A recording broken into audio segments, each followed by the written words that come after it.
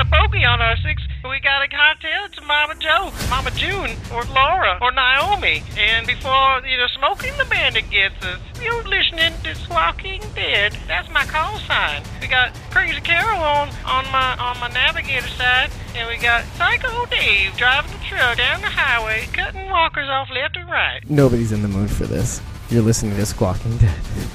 This is where we put theme music on. There you go. No. So, everybody, we are live. It is 1:40 a.m. on the East Coast. How y'all doing? Well, I should ask Carol. Carol, how are you doing? I'm a little under the weather, but I'm here. That's what counts. I'm miserable. I am here. There you go. I am she, and I am here. Well, I'm so glad to have you, Carol. We're about to cover Fear the Walking Dead, Episode 11, Season 4, The Code. And you know what the code is, Carol, right? Vaguely. I don't remember exactly all the particulars. You gotta help people when they need helping. There you go. And just gotta keep that truck moving. There you go. I think that was the idea. That was the general idea. Is it keep on trucking, Carol? You're the Wendell in this one. I know. Screwed that up twice. I mean, Wendell. But then, I guess you did too, so. Oh, you're not feeling the best. Carol's a little under the weather, folks. Slightly under the weather, yeah. Slightly under the weather. And I, as the tyrant of the show, I'm forcing her to go through this with me. It is okay. I'm like the most codependent co-host. It is okay. I forgive you, David. All right. It's all right, because I think Squawking Dead is like the chicken soup that Carol needs to be able to move forward. That is my hope. That is definitely my hope. Well, we're really glad to have you, and we're going to talk about some stuff. Yep. I'm pulling my notes up now that we're recording. Okay, so the first thing I kind of want to talk about is it's nice to kind of have a Morgan episode, first of all. Mm-hmm. Yeah, I agree. And, I know the first episode was kind of a Morgan-centered episode. Morgan, John Dory. Mm-hmm. But I think it's kind of nice to have a Morgan meets new people episode.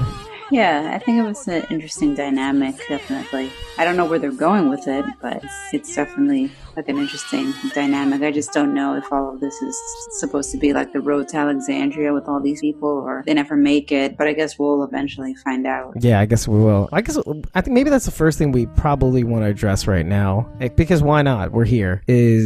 Do you think, I know we've asked this question, but we're going to probably have to ask this question until it can no longer be addressed, so to speak, but do you think they will make it to Alexandria? I don't know. I think I know what you and most other people are going to say about this answer. But no.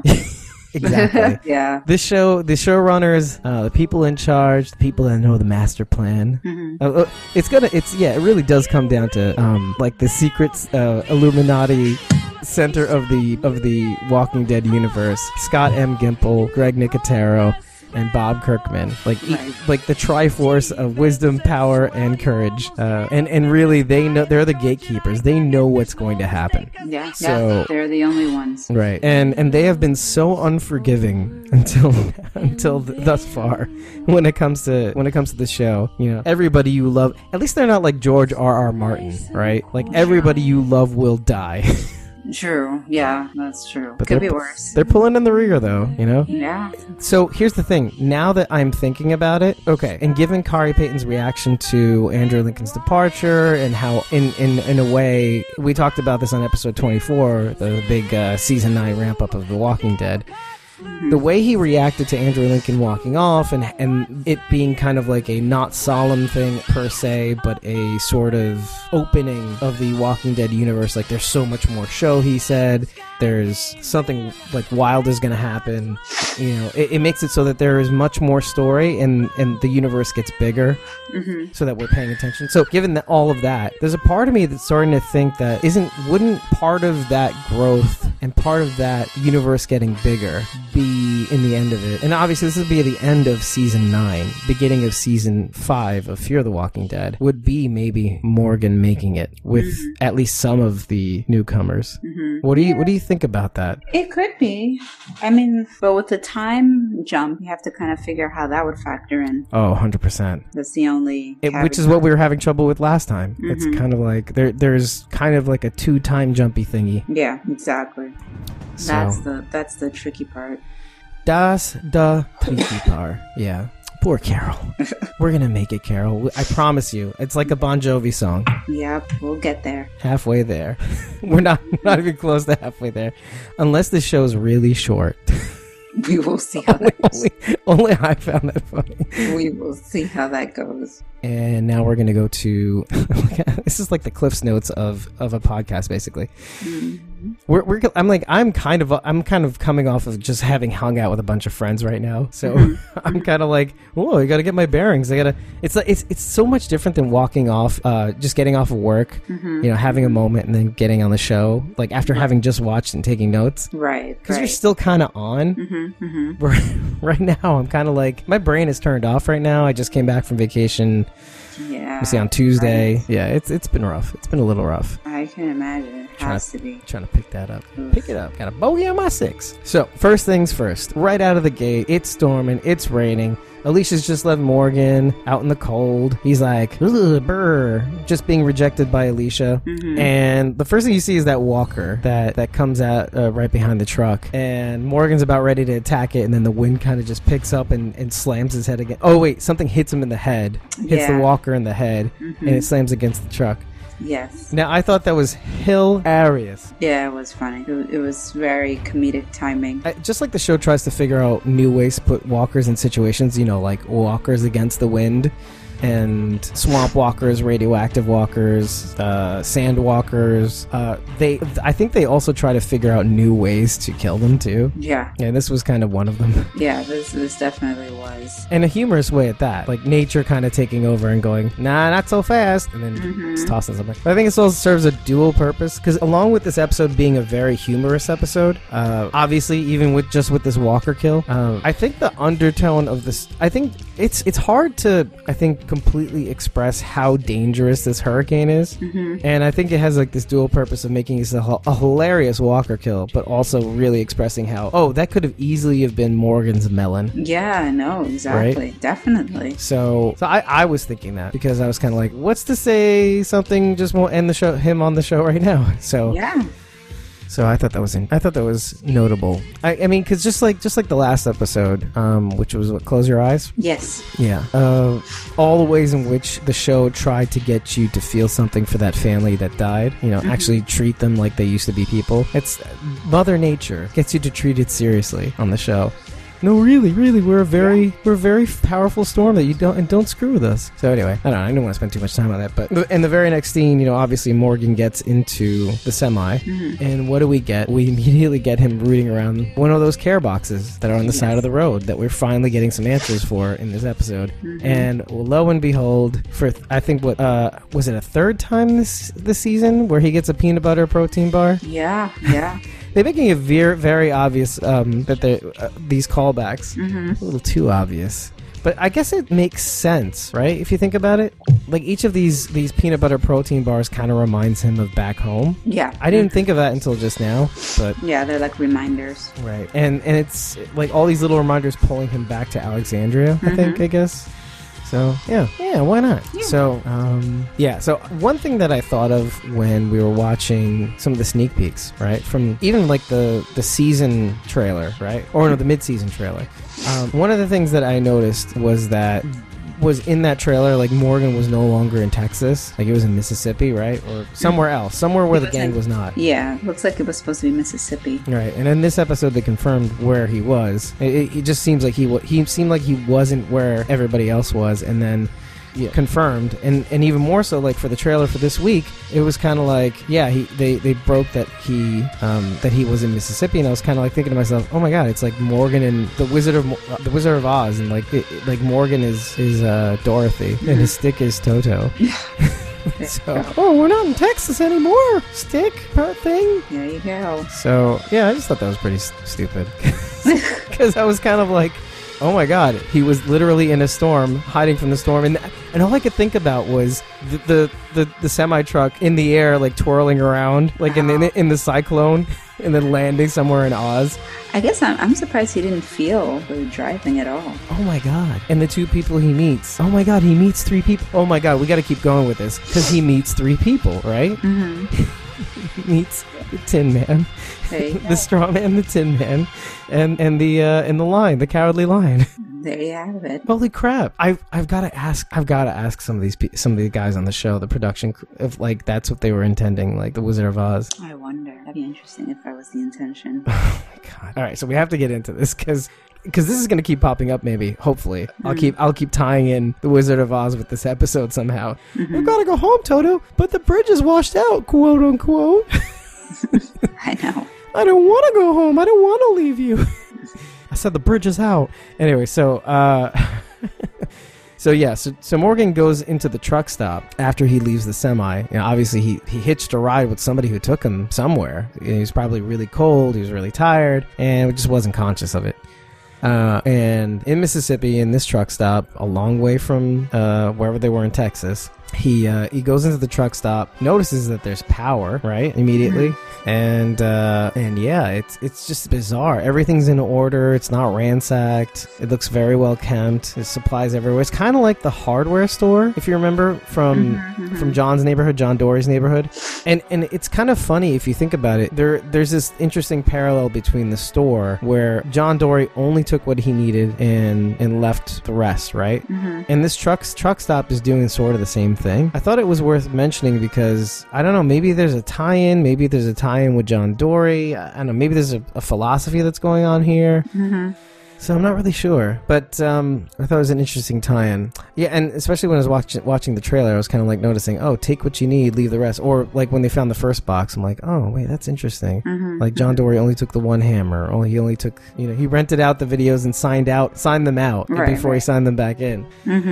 Just in case. That's right, yeah. So, I don't know, maybe something up ahead will kind of link back to the Trucker Network thing. But yeah, apparently this is a truck stop for and this is where it starts getting interesting, because given the fact that I'm assuming we've all watched the episode. So one of the things I kind of want to dive into right away, and maybe we'll find answers as we talk about it, is who was on the other end of that radio? The woman that Morgan spoke to on the CB. Right, who we do see at the end. Right. Well, I mean, was it her? That's the thing. I assumed yes. Yeah, so I'm not sure. Whoever was on the other end with Morgan at the beginning of the episode seems to know the routes, seems to know where he is exactly. And it could be, and maybe you're right, it could be that she just read the map that Purvis, which is the trucker whose truck that Morgan was in but did not drive him, apparently, as we find out by the end. Purvis may have had one of those maps on him, and maybe the scary woman at the end of the episode, who I'm referring to as Scary Woman, took that off of him, read it, and also noticed, maybe this woman also noticed the care packages on the side of the road, the take what you need, leave what you don't thing. Right. And she does seem to be writing it on Purvis's face, Walker Purvis. Right. And that's another thing, by the way, something I really, really regret not bringing up, because I saw something in the mid-season trailer, and I am going to bother myself to actually bring it up, because, let me see here, it's episode 24. Okay, I want you to notice something, because I don't think we saw it in this episode, and I kind of want to bring it up now. And maybe it's a good thing that I didn't bring it up in the episode. See, SDCC trailer, no one's gone. Oh, no one's gone. Okay, yeah.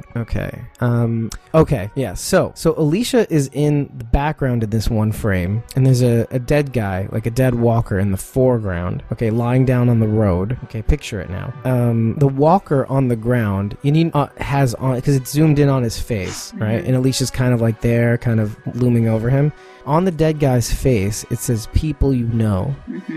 So we know now that it's this woman that writes these things on people's faces. And we know that this woman at the end of this episode finally, writes down, take what you need, leave what you don't, on this guy's face, on Purvis's face.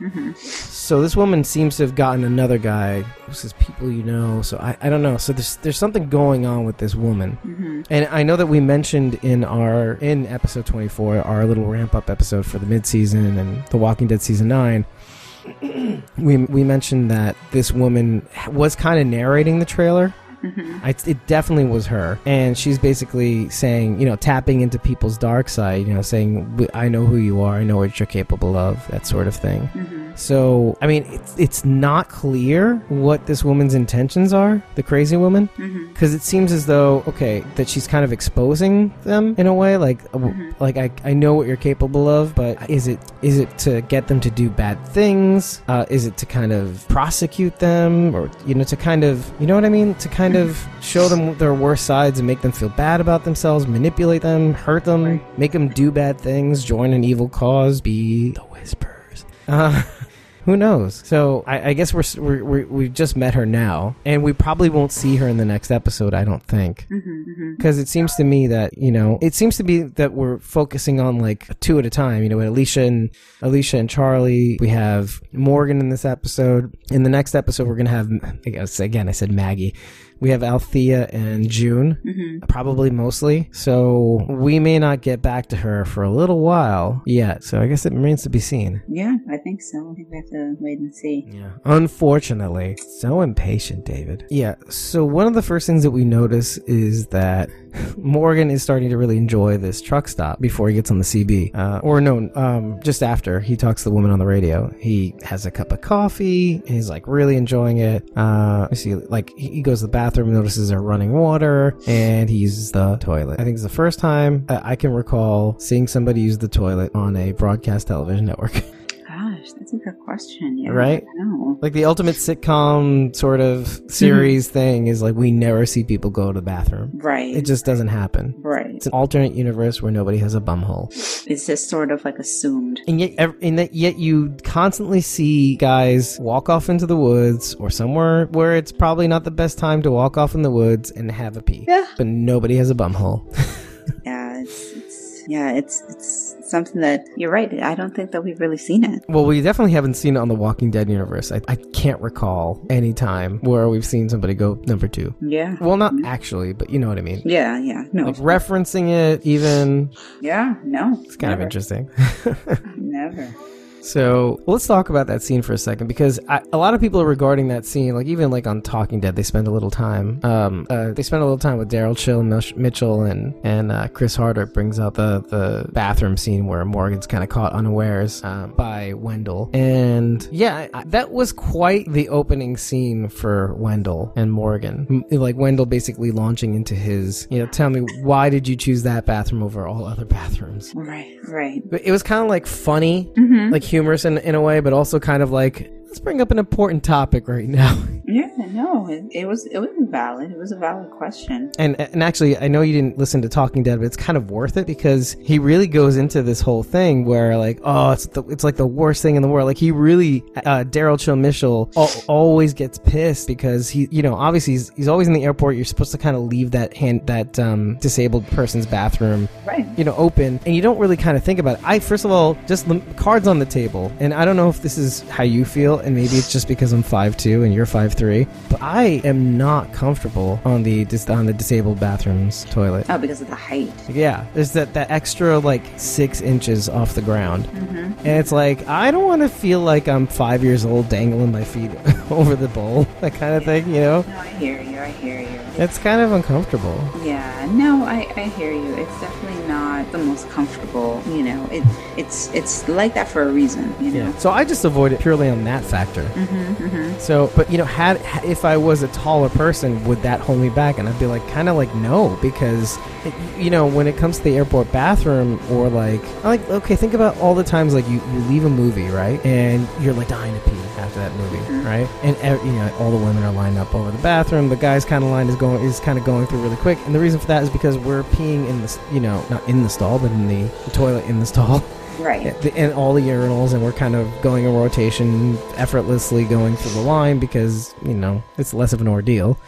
And so, I mean, we're all kind of going through it. And I mean, like, obviously, if a disabled person was in line, I think there would be more hesitation when it comes to the bathroom stalls and stuff like that, the disabled person stalls and stuff like that. But like, if you're like in line and they're way behind there, I don't think anybody would really think about it. No, probably not. Right? I mean, especially as New Yorkers, you know? Yeah, I'm sure. I'm sure people would just kind of like act rather than kind of think too deeply into it. Right, because we're all ableist, I think.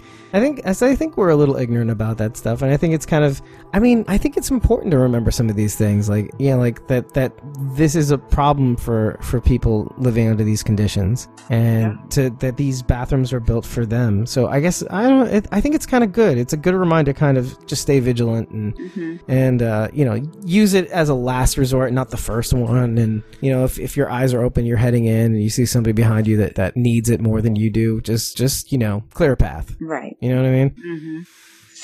So I don't know. I thought it was pretty cool, and it also did it in a funny way, and it didn't beat your head over it. And in the end, Wendell does kind of agree with him. Yeah, it is kind of like a tiny apartment, you know. So yeah, no, I just thought that was funny. Yeah, I thought that was a good comparison, definitely. Can you give me a minute? Yeah, right. Thank you. Realistic. Yeah. So, okay. Because okay. Well, let me see here. Okay. So now here we go. I kind of want to bring up right now. We're establishing that Wendell is funny in a way, like in a very subtle way. And I kind of want to go through some of the humor, some of the lines. Like, obviously, we covered the lowering a gun thing twice because it was in the trailer. Can you lower that, please? And he goes, sure thing. And he lowers it from his head to his gut. Right. So right when Wendell is escorting Morgan outside the stall to the seat, and you know, obviously waiting for Sarah and all that stuff. So the first thing that Wendell asks Morgan is, who said you could have all this stuff? And he was like, I talked to somebody on the radio. And he goes, you talked to somebody on the radio? Yeah, I talked to somebody on the radio. So you're saying you talked to somebody on the radio? I talked to somebody on the radio. That whole thing, that whole back and forth was just so freaking hilarious.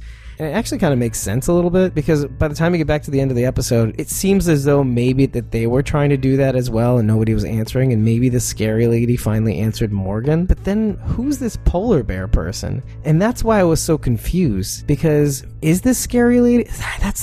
This is what's getting me. Is this scary lady taking out all the people in the truck route? You know, including this lady, maybe? The lady that was originally talking to Morgan? Because polar bear, who's polar bear? Do you know what I mean? Yeah. No, I understand what you're saying. Yeah, that's the only reason why I'm a little confused, because, you know, if she was talking to somebody else, and I don't know, and there was a real trucker network, because basically Wendell and Sarah's whole shtick is that they are playing it off that they are truckers, and their whole thing is dropping off those care boxes every mile marker ending in 4, right? Right. Eventually we find out. They find that out from Purvis, right? The guy whose truck they stole the stuff from. Yes. Okay, so they leave Purvis with one of those boxes on the side of the road, basically the same spot, you know, they picked up Morgan, more or less.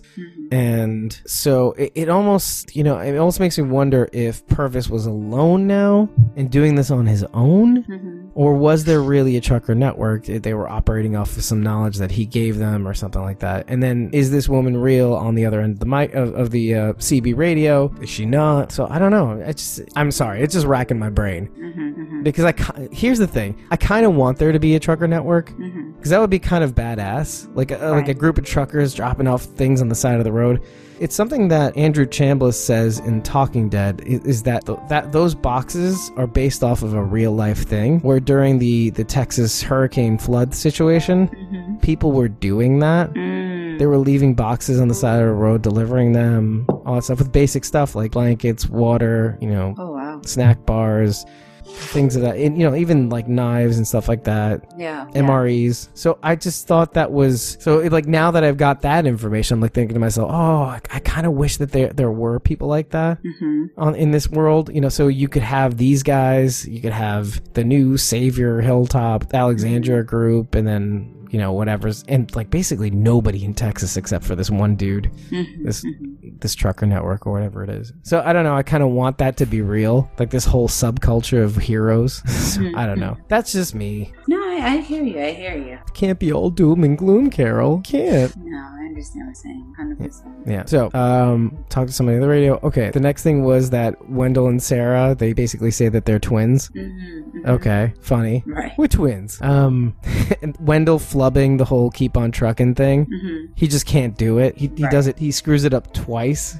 Just keep on moving ahead in your truck. And then he goes, then Sarah corrects him. Oh, and then he's like, okay, when Morgan is talking about leaving his people behind in Texas, and Wendell tries to empathize. Oh, yeah. His Bichon Frise. Yes. You're like, I know what the guy's going through. They're probably dead. Like my Bichon Frise. Yeah, that was funny. Oh, okay. Here's another one. And then, yeah, when Wendell flubs again with the whole, when Morgan asks him what the code is, which is basically the title of the episode, right? He goes, we tell people when they need that help, then keep your truck moving.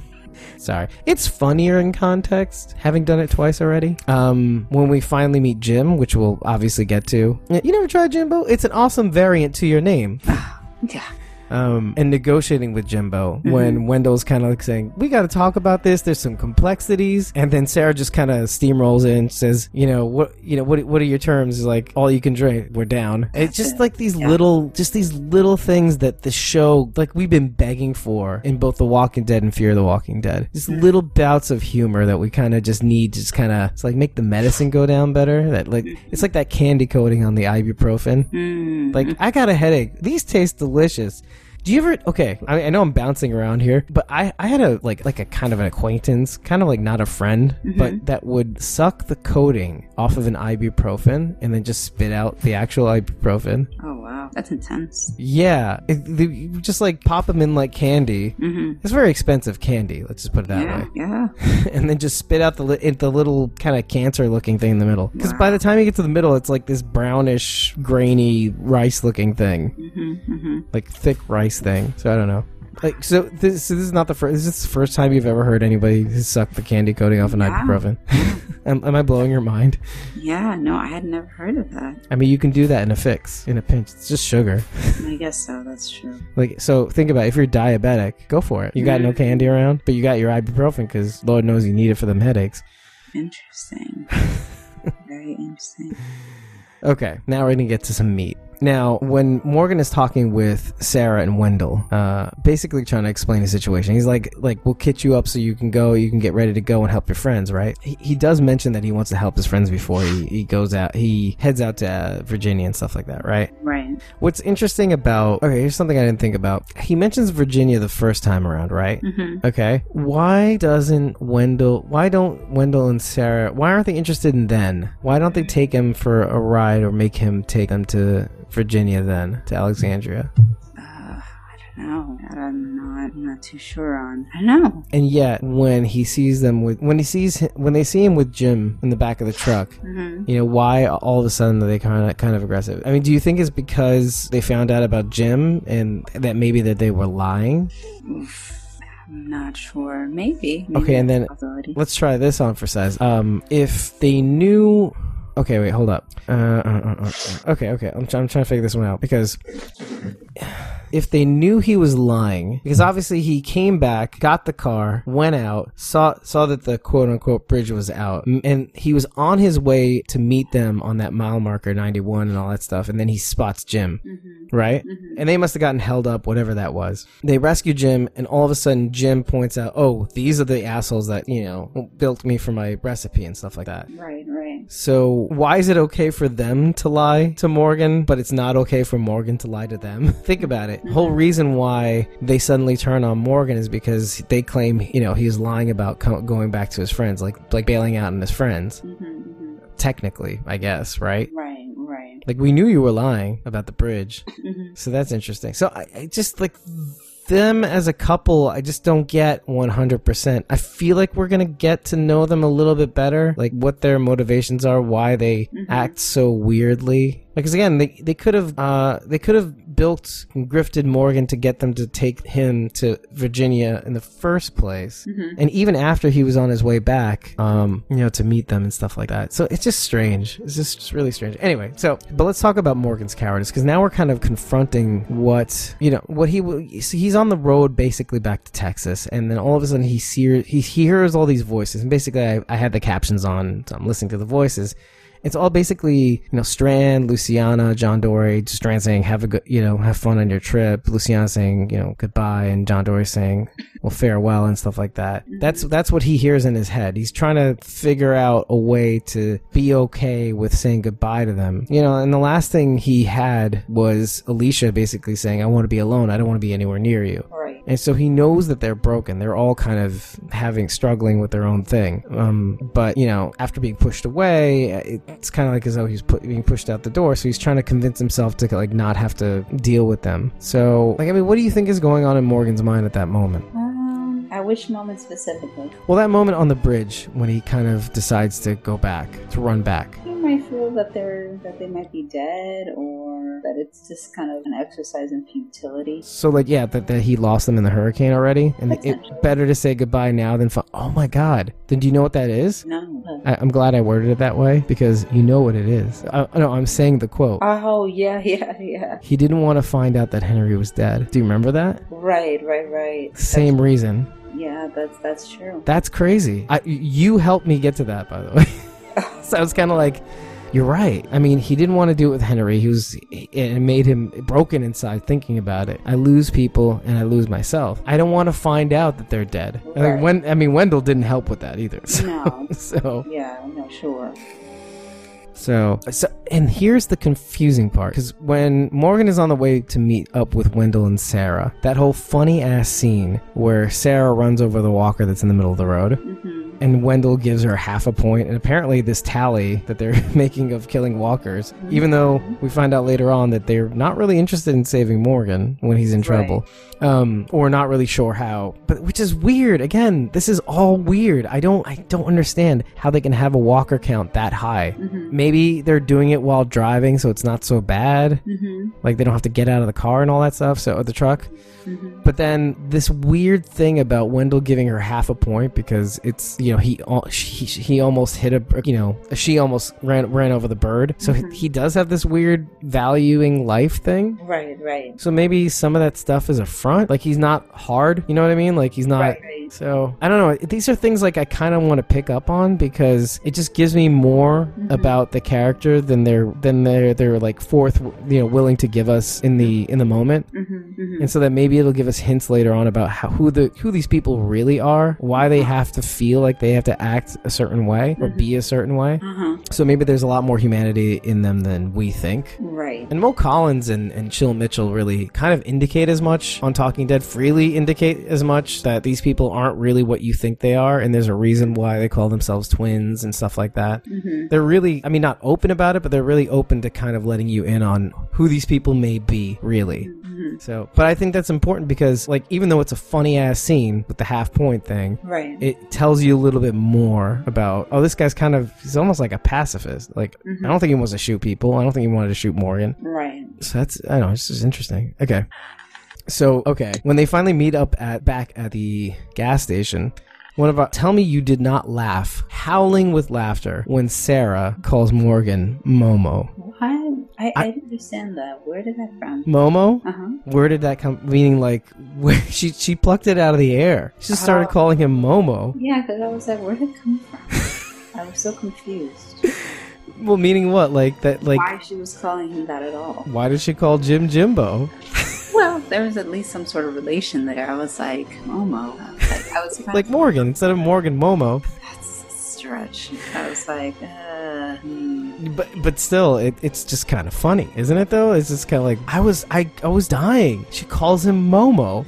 Here's the thing, and I kind of asked this at the top of the show. It's like it's nice to have this Morgan episode, right? But you have literally probably the most serious character in the Walking Dead universe, like the most intense character in the Walking Dead universe in terms of like this range of acting really crazy, then pretend in zen, and then, you know, really struggling by the end of season 8 of The Walking Dead. Really, really struggling. And then this like intense, you know, crazy person almost. You know, you don't want to F with Morgan, that sort of thing, right? Right. And then you stick him in an episode with these two clowns of people.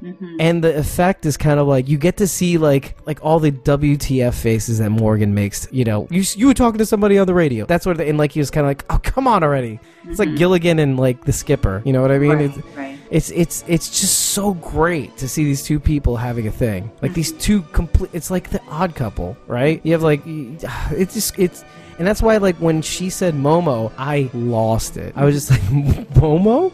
And so they bring it up on Talking Dead, right?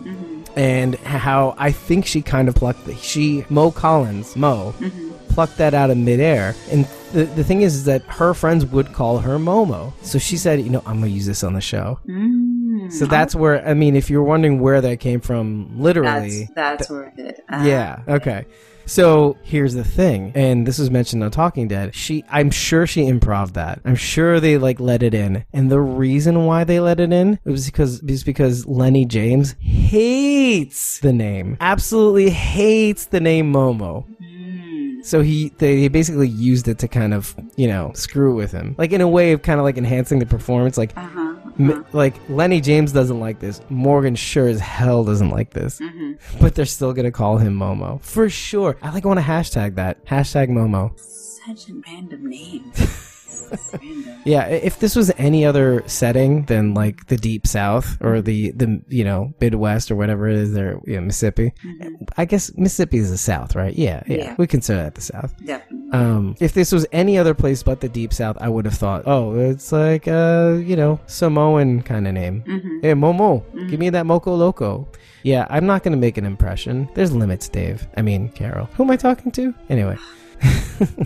So that's interesting because before he leaves to go off to help, when he comes back, talks to Sarah and says, because he runs away from the bridge, and she mentions on the radio, like, even Sarah can detect, oh, I know how much those people out there in Texas meant to you. So she's on the ball. She's kind of like trying to follow the ball. She knows he lied about the bridge being out. Like, why is he doing this? Why is he lying?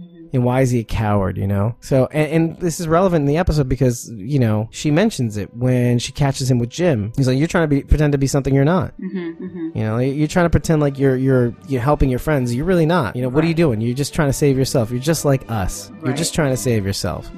Okay, so Jim mentions a couple things. So when we meet Jim, right, he's on the side of the road being chased by walkers, bag over the head, that sort of thing. We know that Sarah and Wendell did this. And then we figure out also that they want him for the beer. He smells like a brewery, and he's been hiding out in the apocalypse. He's like one of those Alexandrians, you know, the pre-Alexandrian Alexandrians, where behind the walls and stuff like that. He's had shelter. He's been sheltered from the world. So he's had like a different kind of perspective than everybody else that's been surviving, scraping, moving on. And especially in Texas. Okay, if you remember from the top of the show, Leland and the Pilfers, and basically setting the scene for Texas, basically, I mean, you've got the vultures, you've got basically miles and miles and miles of nothing. Right. Barely any people. The show did a really good job expressing the fact that there really aren't many people out there in the Southwest, basically. In a Lone Star State. Literally, it's the Lone Star State. There's barely anybody out there. There's barely anything out there either. And especially because of the vultures. Right. Basically hoard it. Oh, and here's another thing. And I just noticed it now because, like, if you really think about it, the huge difference between take what you want, leave the rest, and the vultures who took everything. Or no, it's take what you need, leave the rest, right? Yeah. And then John Dory takes what he needs, leaves the rest just in case. The vultures took everything. You know, and it's funny because if we had met the vultures later on after this box thing, this whole trucker network thing and John Dory and everything, I think it would have made a lot more sense, the juxtaposition. Or maybe this is intentional. Like maybe we needed to see people that just would strip everything bare and not leave anything behind for anybody else. Right. To really appreciate the boxes, all right, if you think about it, because why did I even bring this up? Because like when it comes to Jim, and we get to Jim finally, Jim is like sheltered from everything. He has like a different perspective. I mean, because he hasn't been surviving, he hasn't been scrounging, he hasn't been out in the middle of nowhere by himself like most people are in Texas. Just nothing, nowhere, nobody. Right. And so he has this like, you know, the first thing he says to Morgan after saving him, he's like, you know, what's the point of the beer? And he's like, you know, you got a point to life, or are you looking for one? And he says this like another time also, I think, because he says another thing over and over, and he goes, beer, the staff of life, right? Mm-hmm. And he said, there's a point to him saying this, by the way, by the end of the episode, and he makes a really, really, really good point. And so the first thing about you got a point, like, to what you're asking me, or are you looking for one? So right out of the gate, because of this guy's not having to survive and everything, and having, you know, not having to really scrounge around, kill things, he's been able to maintain his humanity. He's driven, you know, but at the same time, this might be really, really, really dangerous for anybody that's around him, because you've got a guy that basically almost made it big, and now he's carrying that baggage into the apocalypse. Like, he's stuck on the old world. The old world he really, really can't expect to have again.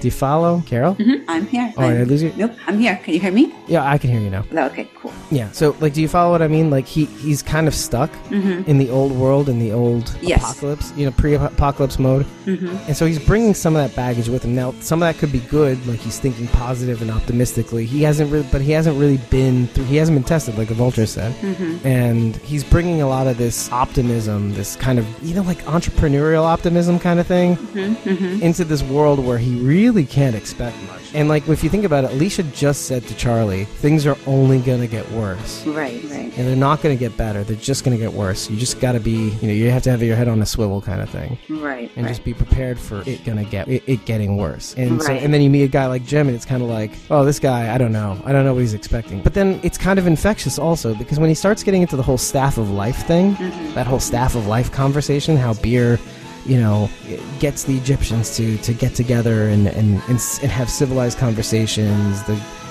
Germans, the Greeks, and the ancient Romans and stuff like that. And it makes you think a little bit, because it really, really starts to make you think how, in a world where everybody is just trying to get enough food to survive another day, to survive the hazards of this world, and now, I guess, the natural elements and stuff like that. If you really think about it, if they had beer in this world, okay, walk with me here. Walk with me, Carol. Think about, like, the saviors, and think about, you know, the governor and all that stuff. If they had a little beer, maybe they could come down to something like a little bit, maybe they could get together around the table, have a few brewskis, maybe not think life is so bad, maybe come to an agreement, not be on their guard all the time.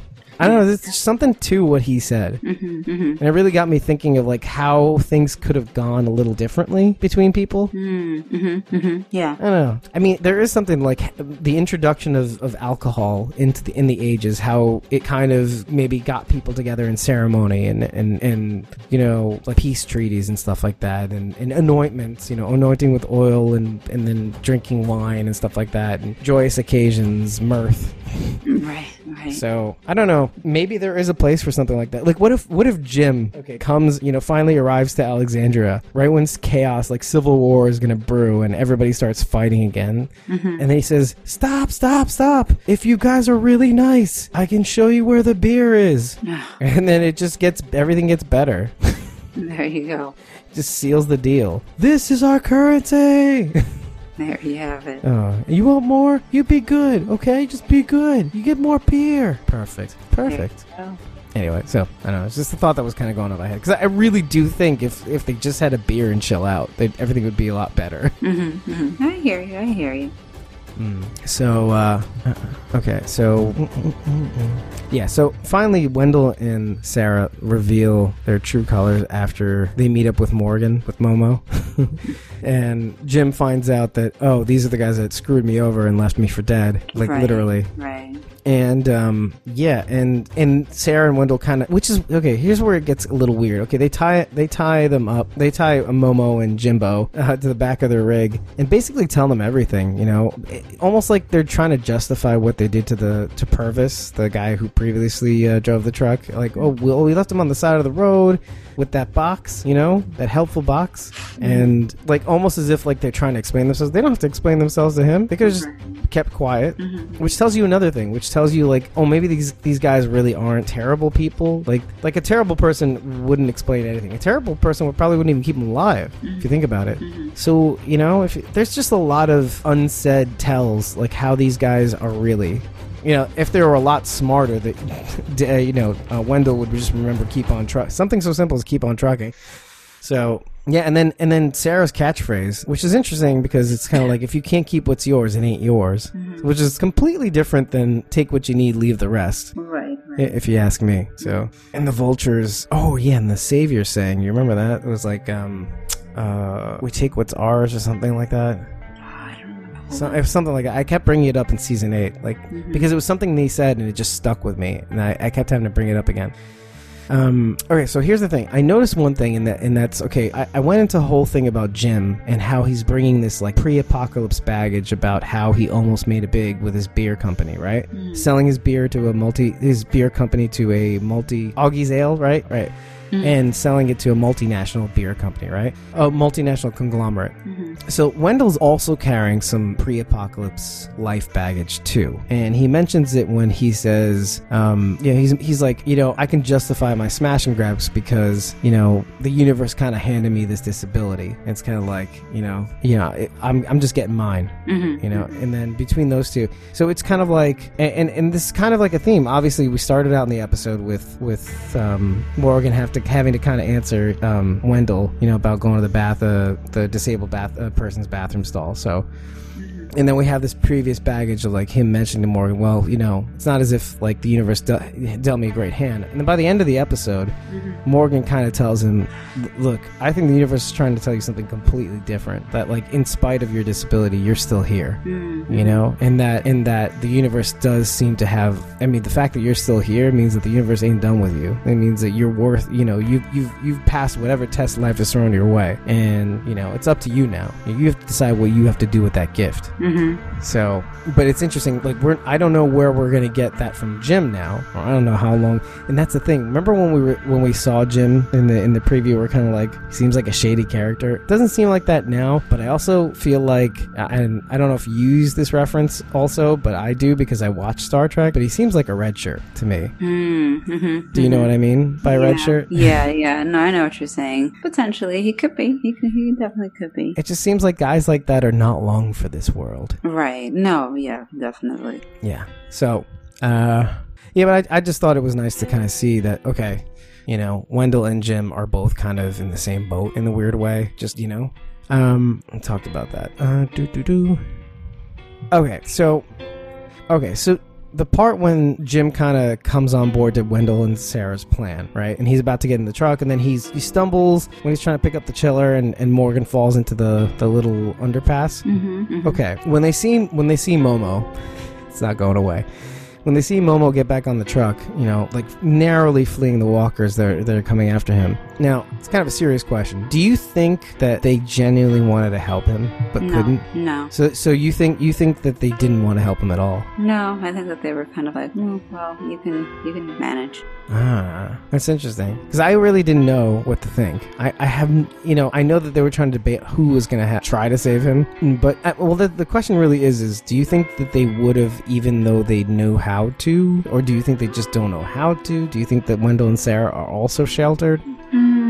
Probably partially sheltered, but also kind of like they got directions from him, so they were probably like, okay, all right, well, we're going to check out and see if these directions match up. See ya. You can figure it out. For a couple thousand miles? Yeah. If you get out, you can walk us. If you don't, well... Right, yeah. So you think it's just because they're just not good people, not the best people? Not the best people. The best people. Wendell and Sarah. Nah. They're my executive branch. Not in the least. And I don't drink beer, but Jimbo, you're there too. Okay, no, that's good because I was kind of like thinking to myself, I wasn't really sure, like whether or not it was a matter of just the ability to, or if it was just them not just feeling like, just like not doing it. I don't want to waste, the energy. Right. Interesting. I'm still kind of out, but like I do feel you. And in the process of really telling him why they won't save him, Sarah does mention the whole lying about the bridge thing. Right. Like it's not as though you're the most dependable friend, given how you abandon your friends. Right. Yeah. And this gets Morgan really thinking, especially when he's out there alone trying to survive. Because Morgan now, just like everybody else on this show gets the opportunity to do, and it changes everything when they do it, is Morgan's having his saying the truth out loud moment, Right. Saying it out loud, allowing it to change you. Just like Alicia did, in the last episode, Charlie did as well, finally.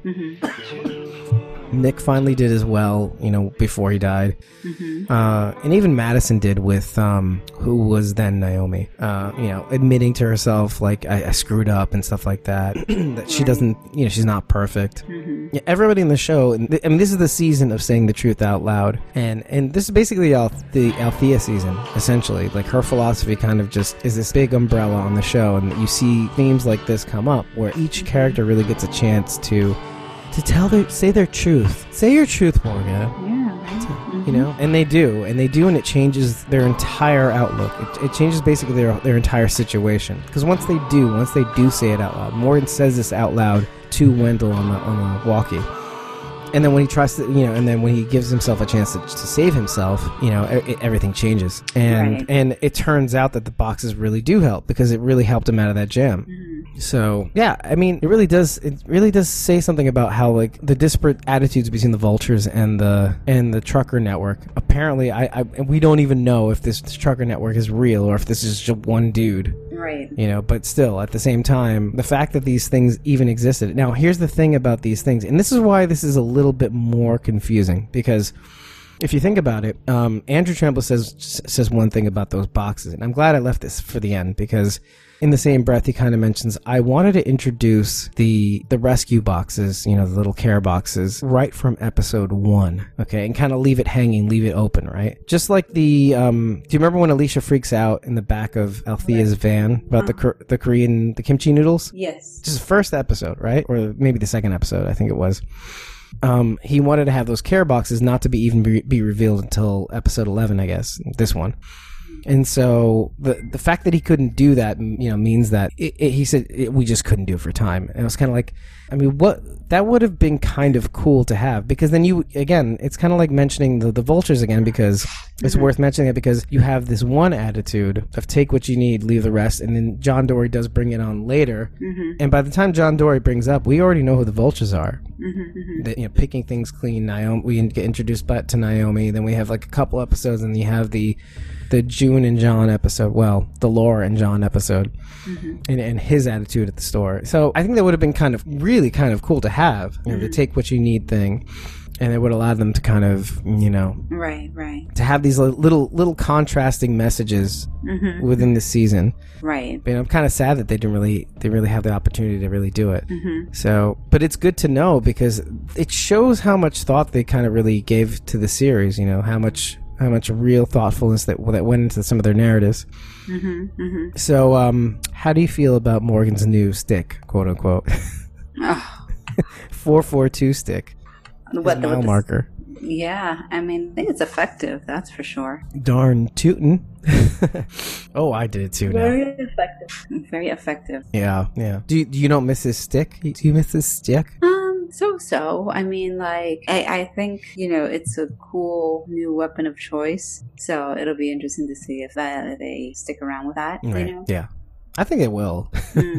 Oh, Momo, you're just evolving. Well, we will see. Now we go straight from that, from the new the new Walker killing stick, to the fact that, the boxes saved Morgan. He mentions it to Wendell. He's like, I don't know if you're listening to me. I don't know if you heard me. But it turns out those boxes were more helpful than you thought. And you get that montage of him running again. Like, if you notice that when it shows him running to, like, Wendell and Sarah or whatever, running to basically Texas, right? It's the same similar kind of montage that he had when he was running away from Alexandria. Like, it just showed his feet, showed him kind of walking through all these different terrains, the mud, and all that stuff, right? And so I just thought that was interesting that we're kind of having this recurring montage of different... And we saw something similar to this when in season 8 of The Walking Dead. At the beginning of the season, we saw the montage of, Rick, Carol, and Daryl. All this, like, that slow-mo pan shot sort of thing. And then we see it later on also when it came to Negan and Dwight and... what was Stephen Ogg's character? Simon, right. And same kind of montage except two different teams. And here we have Morgan running towards friends rather than running away from people. So I just thought that was pretty interesting because immediately after that montage, he gets kind of rewarded with Wendell and Sarah. He's like, when did you find out that the directions were wrong? He was like, we kind of figured it out a couple hundred miles in. We checked the map, actually. It was like, there is no exit 77C. Right. And so here's where things get really, really weird because, again, I can't really figure out what these people are about, what Wendell and Sarah are all about. I can figure out Jim. He's kind of simple. But I just can't figure out Wendell and Sarah because he's mentioning how the boxes helped. He mentions, you know what, I can go it alone or you can take me there. Either way, it doesn't matter to me. But if we are going to go and if you are going to take me, we're going to make some stops along the way because they have all the drop boxes, So what really gets weird is why do you... I'm trying to figure out, maybe you can help me. Why does Wendell and Sarah go along with Momo's plan? Probably because they really just want to know how to get to Alexandria, so they have to suck it up. So you think they just merely have him? He has him over a barrel. Yes. And they really, literally have to go along with it. But I think he figured out something else too. That I don't think that they really want to kill him or kill. Period. Between not killing the crow, I think they really just want to see. They just don't want to have to work for what they get. I mean, it says it all. I mean, Sarah says it all. If you can't keep what you have, it wasn't yours to begin with, basically. So I think to me it's kind of like finders keepers, losers weepers kind of thing. Yeah. I mean, they're like children essentially. Yeah, I would agree with that. Yeah. If you want to have ice cream after dinner, you gotta eat your broccoli. So basically, do these good things, and I'll give you what you want, no problem. Right. So that's kind of interesting. I'm trying to navigate this. I'm trying to figure out what they are. And the reason why I'm having a little bit more trouble is because, and it shouldn't be because they kind of spell it out. So Mo Collins, Chill Mitchell, when somebody on the show basically said, I think it was either Chris Hardwick or it was Drew Scott. And Drew Scott said something to the effect of, oh, they're kind of like grifters. Mo Collins interjects and she basically says, oh, I don't think we're grifters. I don't think we're trying to con people per se. Because I think part of the con is ripping people off and not caring about the consequences. I think she said, so you get the impression that maybe they're more than just that. Maybe there's a story behind why they do what they do. But they're not heartless. They leave things behind. They tie people up. They give people a chance to kind of survive. But again, this episode's kind of deliberately misleading. Like, you get hints of like humanity and like not wanting to hurt anybody, that sort of thing. But they don't give you the full picture, and their behavior is kind of perplexing, and But anyway, so one more thing about so the walkie, right? Okay, now Morgan walkies. I think he's walking the team, right? When he's in the big rig, he's kind of explaining what happens. I was scared, but I'm coming now. That sort of thing. Now, one thing I noticed in my second watch, and I was writing my notes, I was kind of like, don't you wish or think that this is what it should have been like because when Rick was kind of like radioing Morgan and Morgan wasn't responding, you get that sense of, oh, this is what he would have said. I'm coming to you now. That's a good one. So I got that feeling when I finally heard him on the walkie. I was kind of like, oh, this is what it would have been like had he responded to Rick. Oh, this is what it should have been like. Morgan should have come to Rick right away, but he couldn't or didn't feel like he could be around people. Right. So I got that feeling. Like, and if you watch that scene again, you could really get that sense of like, this is what it should have been like for Morgan. Morgan should have kept in touch with Rick. That's true. Okay. And here's where we get to even weirder stuff. The whole scene with Purvis and the weird lady. So, one question I have, because you really don't have 100% read on this lady. Do you think she killed the dude, Purvis? Yes. So you think she flat out killed him? Mm-hmm. Okay. Now, what do you think she's about? 'Cause do you have feelings? Do you have thoughts? I think she's just like a sociopath that likes to feel that she's like queen of the damned or something. Like, likes, like... So she does definitely come off like that. Definitely does. And I get the impression that she's just... one of those like sociopaths that's like thriving in the post-apocalyptic universe. Oh, that's interesting. Like a Mad King Lear or something like that. Yeah, pretty much. All these people that do well in the apocalypse are sociopaths. Not all, but most. Or become them. Good. That's true. That is true. So that should be the alternate title for the shows. It's like, the song Everybody's a Little Bit Racist from Avenue. Yeah. Was it Avenue P? Avenue Q. Avenue Q, right. Mm-hmm. It's kind of like everybody's a little bit sociopathic. Yeah, I know. Man, I'm dying now too. Can you get sick over the internet? I don't think so, but I think that there's definitely something going around. Yeah. Ugh. All right. Well, yeah. So So the only thing that really makes me think twice about this lady is something she says to Morgan in one of the trailers, or like the mid-season trailer, like, you better be careful out here and stuff like that, which, okay, could be her trying to trick him into a trap or something like that. Mm-hmm.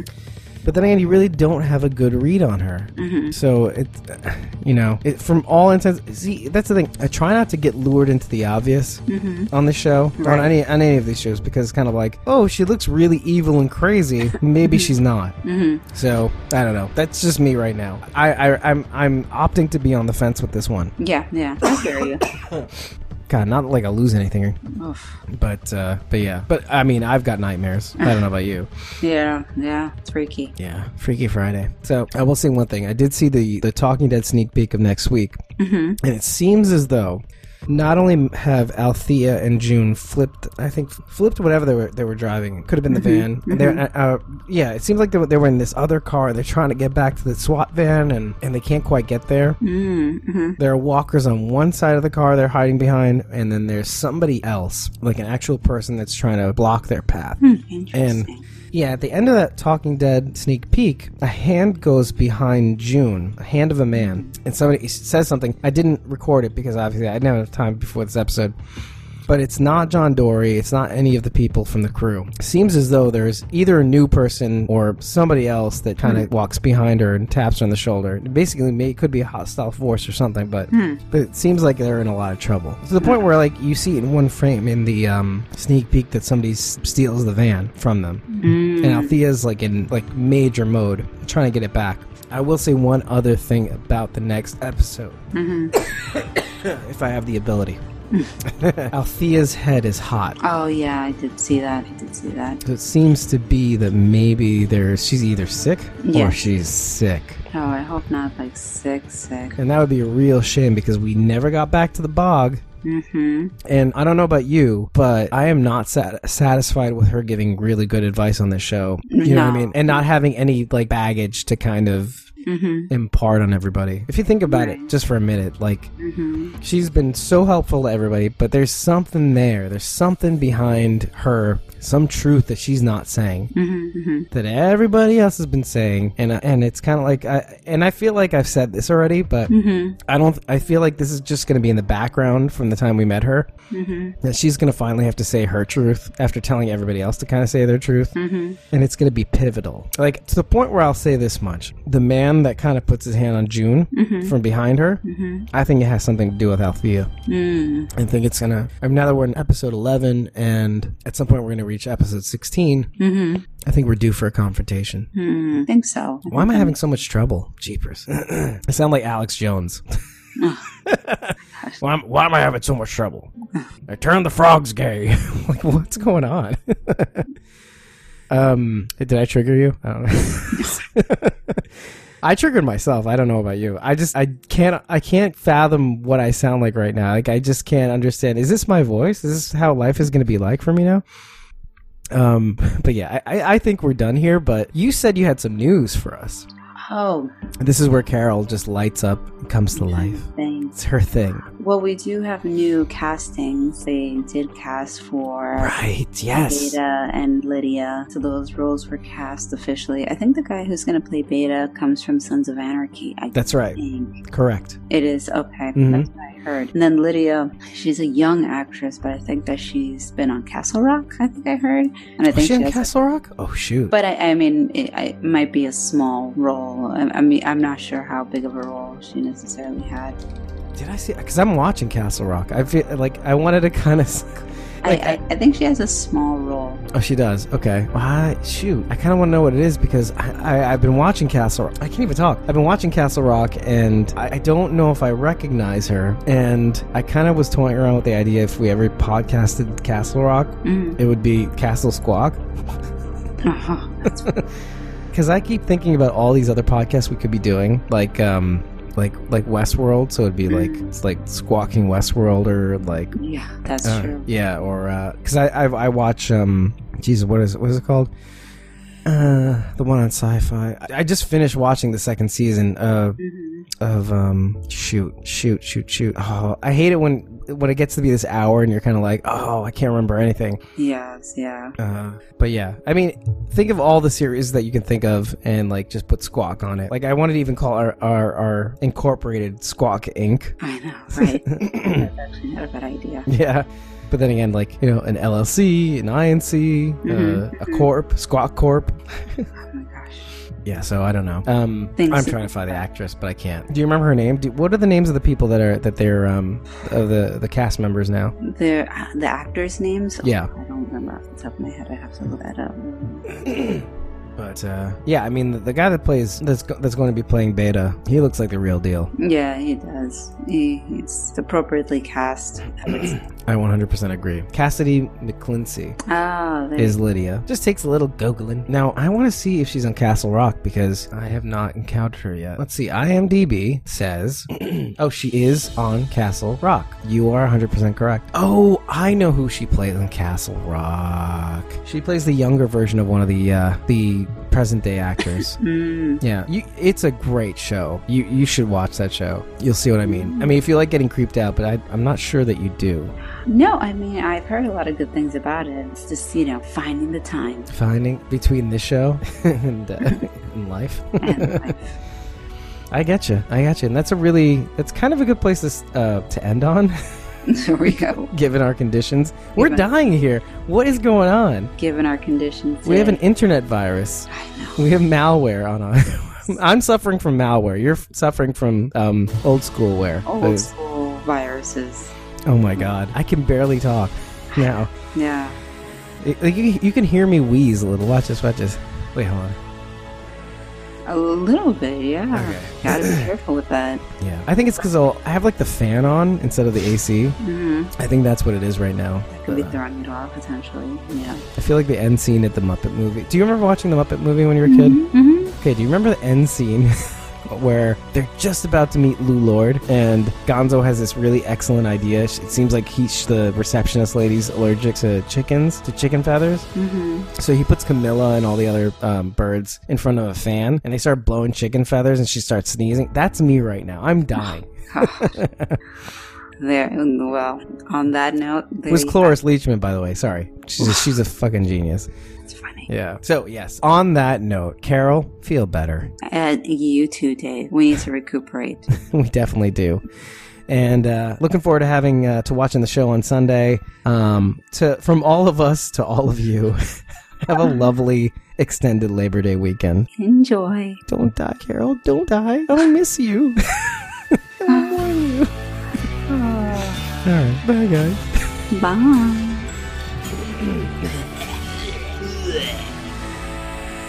Bye, guys.